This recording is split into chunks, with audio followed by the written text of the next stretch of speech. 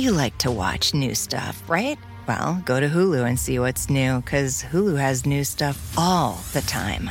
Like Vanderpump Villa, the new docudrama starring Lisa Vanderpump, where first-class luxury meets world-class drama. A new season of The Kardashians starring The Kardashians, of course. And Grand Cayman, Secrets in Paradise, the sizzling new reality show set in the tropical Caribbean. It's all new and it's streaming now on Hulu.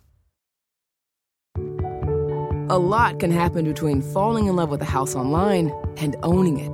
Between imagining living there and breathing in your new home for the first time. Having an advocate who can help you navigate the complex world of financing, inspections, negotiating, analyzing the market, and talking through any anxieties that may pop up, that can make all the difference.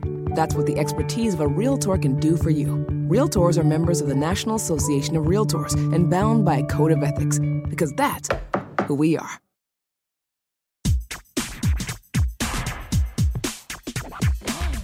Grammar Girl here. Who's your friendly guide to the English language? I am. We talk about writing, history, rules, and cool stuff. Today, we'll talk about how to use single quotation marks and double quotation marks, and why you should have a house-style guide. Most people think of double quotation marks as being for quotations, which they are, but they also have other legitimate uses. For example, double quotation marks are often used around the title of a short work, such as a magazine article or an episode of a TV show. The Darmok and Jalad at Tanagra episode of Star Trek Next Generation is one of my favorites. And if you're writing that out and following a style that says you use quotation marks around the title of a TV show episode, you'd put quotation marks around Darmok and Jalad at Tanagra. The rules for longer works, such as books, are tricky. The Associated Press uses quotation marks, but the Chicago Manual of Style and the MLA Handbook recommend italics. People sometimes use double quotation marks to indicate that a word is special in some way. I bet you've all seen quotation marks used as something called scare quotes, which are quotation marks put around a word to show that the writer doesn't buy in to the meaning. For example, I could write the sentence, "Women achieved, quote, equality, unquote, when they were granted the right to vote in 1920. That would indicate that although women getting the right to vote was heralded as equality at the time, I don't think it was enough of a gain to merit the word equality. More often, though, scare quotes, which are also sometimes called sneer quotes, are used to impart a sense of irony or disdain. They're especially common in nasty political commentary, as in politicians, quote, care, unquote, about their constituents. Double quotation marks can also be used when you're writing a sentence and you want to refer to a word rather than use its meaning. Since I talk about words a lot, this comes up in almost every Grammar Girl episode. It's a style choice. You can use italics or double quotation marks to highlight words, but we use quotation marks on the Grammar Girl site. A common mistake, though, is to use quotation marks to simply highlight a word in a sentence. The popular blog of unnecessary quotation marks, rest in peace, did nothing but mock signs that misuse quotation marks in this way. For example, if you're promoting your gluten-free cookies and you put gluten-free in quotation marks, that actually means they have gluten. Stick with underlining or italics or bold to highlight words. Moving on to single quotation marks, the most common reason to use them is to quote someone who's quoting someone else. The rules are different in British English, but in American English, you enclose the primary speaker's comments in double quotation marks, and then you enclose the thing they are quoting in single quotation marks. You nest them with the double quotation marks on the outside and the single quotation marks on the inside. For example, imagine you've interviewed Aardvark for a magazine article about his harrowing ordeal with an arrow. And he said, "Squiggly saved my life when he yelled, 'Watch out, Aardvark.'" That whole part that Aardvark said, "Squiggly saved my life when he yelled, 'Watch out, Aardvark,' is in double quotation marks. And then the part he's quoting Squiggly as saying, "Watch out, Aardvark," is in single quotation marks. If you're ever in the extremely rare position of having to nest another quotation inside a sentence like that, You'd use double quotation marks again for the third nested quotation. You can find many articles that say British English uses single quotation marks around a direct quotation instead of double quotation marks. And although doing so is more common in British English than in American English, it doesn't seem to be a hard and fast rule. I found many British news sites that use double quotation marks just like an American site would, including The Guardian, The Sunday Times, The Sun, and the BBC. It seems like using single quotation marks is more of an option in British English than a prevailing style. And in Britain, they also sometimes call them inverted commas. It can be hard to see a single quotation mark that's followed by a double quotation mark when they fall right next to each other like they did in the last example. So typesetters sometimes insert something called a thin space between the two quotation marks. A thin space is just what it sounds like, a space that's thinner than a regular space. Another place you'll see single quotation marks a lot is in headlines, in newspapers, and on websites. That's because the Associated Press uses single quotation marks for quotations in headlines. Finally, it's the convention in certain disciplines, such as philosophy, theology, and linguistics, to highlight words with special meaning by using single quotation marks instead of double quotation marks. Also, a frequent point of confusion is the difference between the words quote and quotation. Quote is a verb that means to repeat what someone else has said or written. For example, Aardvark quoted Squiggly. Quotation is a noun used to describe what you are quoting, as in Squiggly's quotation was inspiring. It's common to hear people use the noun quote as a shortened form of quotation, as in I filled my notebook with quotes from The Daily Show. But that's technically wrong. It should be I filled my notebook with quotations from The Daily Show. I agree that the correct way sounds a bit pretentious, and given that a lot of reference sources have extra entries discussing how the misuse is widespread, you aren't going to sound illiterate if you use quote incorrectly, but it's still good to know the difference. So, to sum up, in American English, use double quotation marks to surround a quotation. In British English, you can use single or double quotation marks for that. If you write for a company or publication, check your style guide. If you need to put a quotation inside your first quotation, use the opposite type of quotation marks to surround it. That's single quotation marks in American English. Double quotation marks can also be used to show sarcasm or to identify words used as words instead of for their meaning.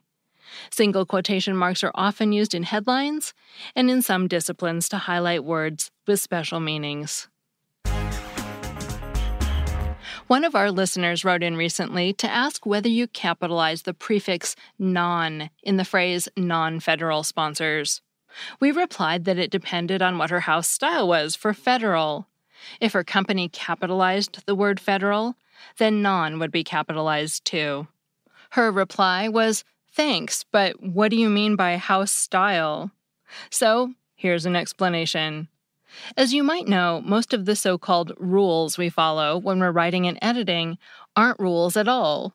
They're actually a collection of choices related to grammar, punctuation, spelling, and formatting, like a lot of the things we just talked about with quotation marks. These choices, which can vary by industry and country, are collected in major style guides like the Chicago Manual of Style, the AP Style Book, and the Publication Manual of the American Psychological Association. And as we said a couple of weeks ago in the segment on the plural of quid pro quo, the online BuzzFeed Style Guide often has good advice for internet and pop culture terms that other style guides don't have.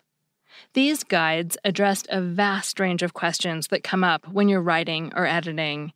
For example, whether you capitalize or lowercase certain words, whether you hyphenate compound words, close them up, or set them as two separate words, when you spell out numbers and when you use numerals, when you abbreviate certain terms and when you spell them out, what punctuation you use in bulleted and numbered lists, how you format indexes, reference lists, and text citations, and how you format the names of books, magazines, websites, TV shows, and the like.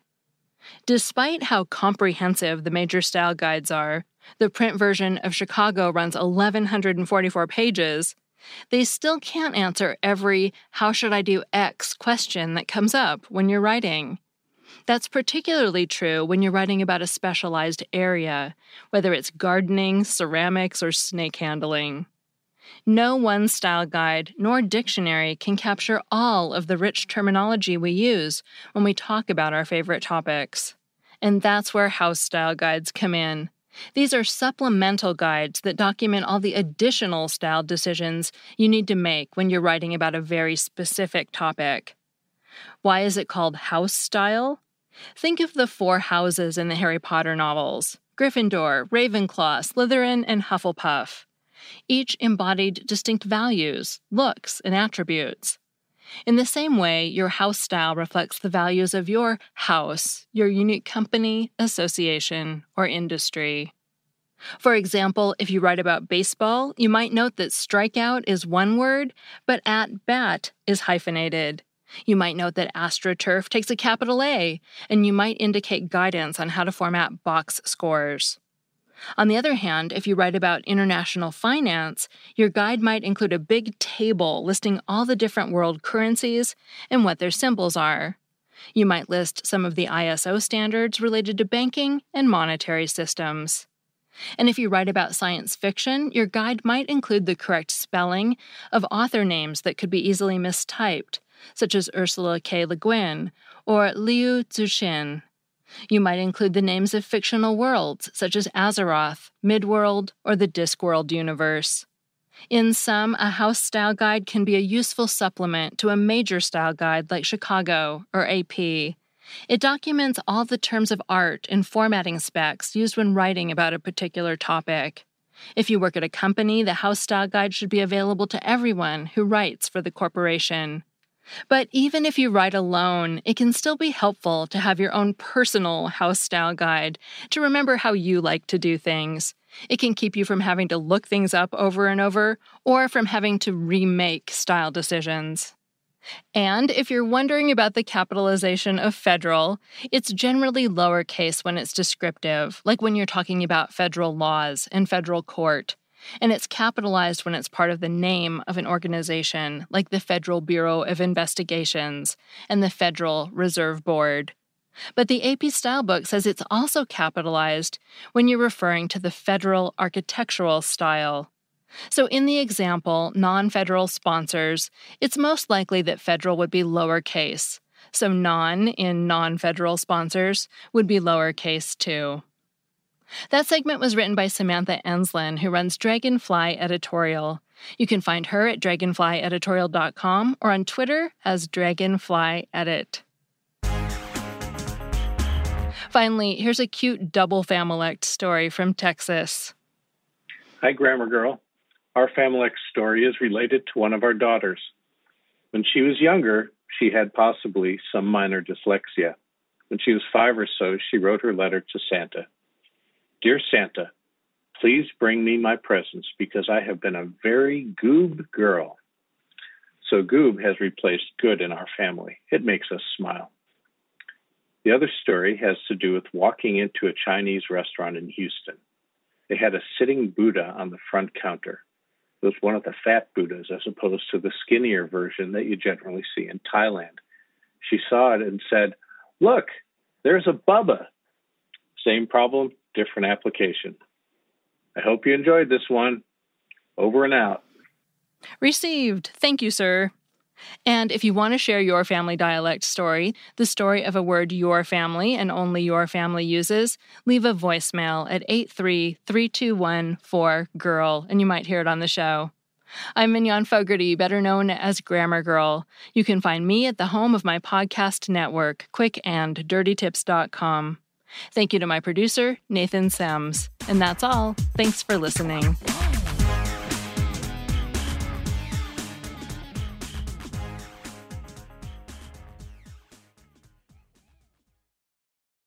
Justin and so good. Thousands of summer deals at your Nordstrom Rack store. Save up to 60% on new arrivals from Vince, Rag & Bone, Adidas, Joe's, Marc Jacobs, and more. Great brands, great prices every day at Nordstrom Rack. But hurry for first dibs. Get your summer favorites up to 60% off at Nordstrom Rack today. Great brands, great prices. That's why you Rack. A lot can happen between falling in love with a house online and owning it. Between imagining living there and breathing in your new home for the first time. Having an advocate who can help you navigate the complex world of financing, inspections, negotiating, analyzing the market, and talking through any anxieties that may pop up, that can make all the difference. That's what the expertise of a Realtor can do for you. Realtors are members of the National Association of Realtors and bound by a code of ethics, because that's who we are.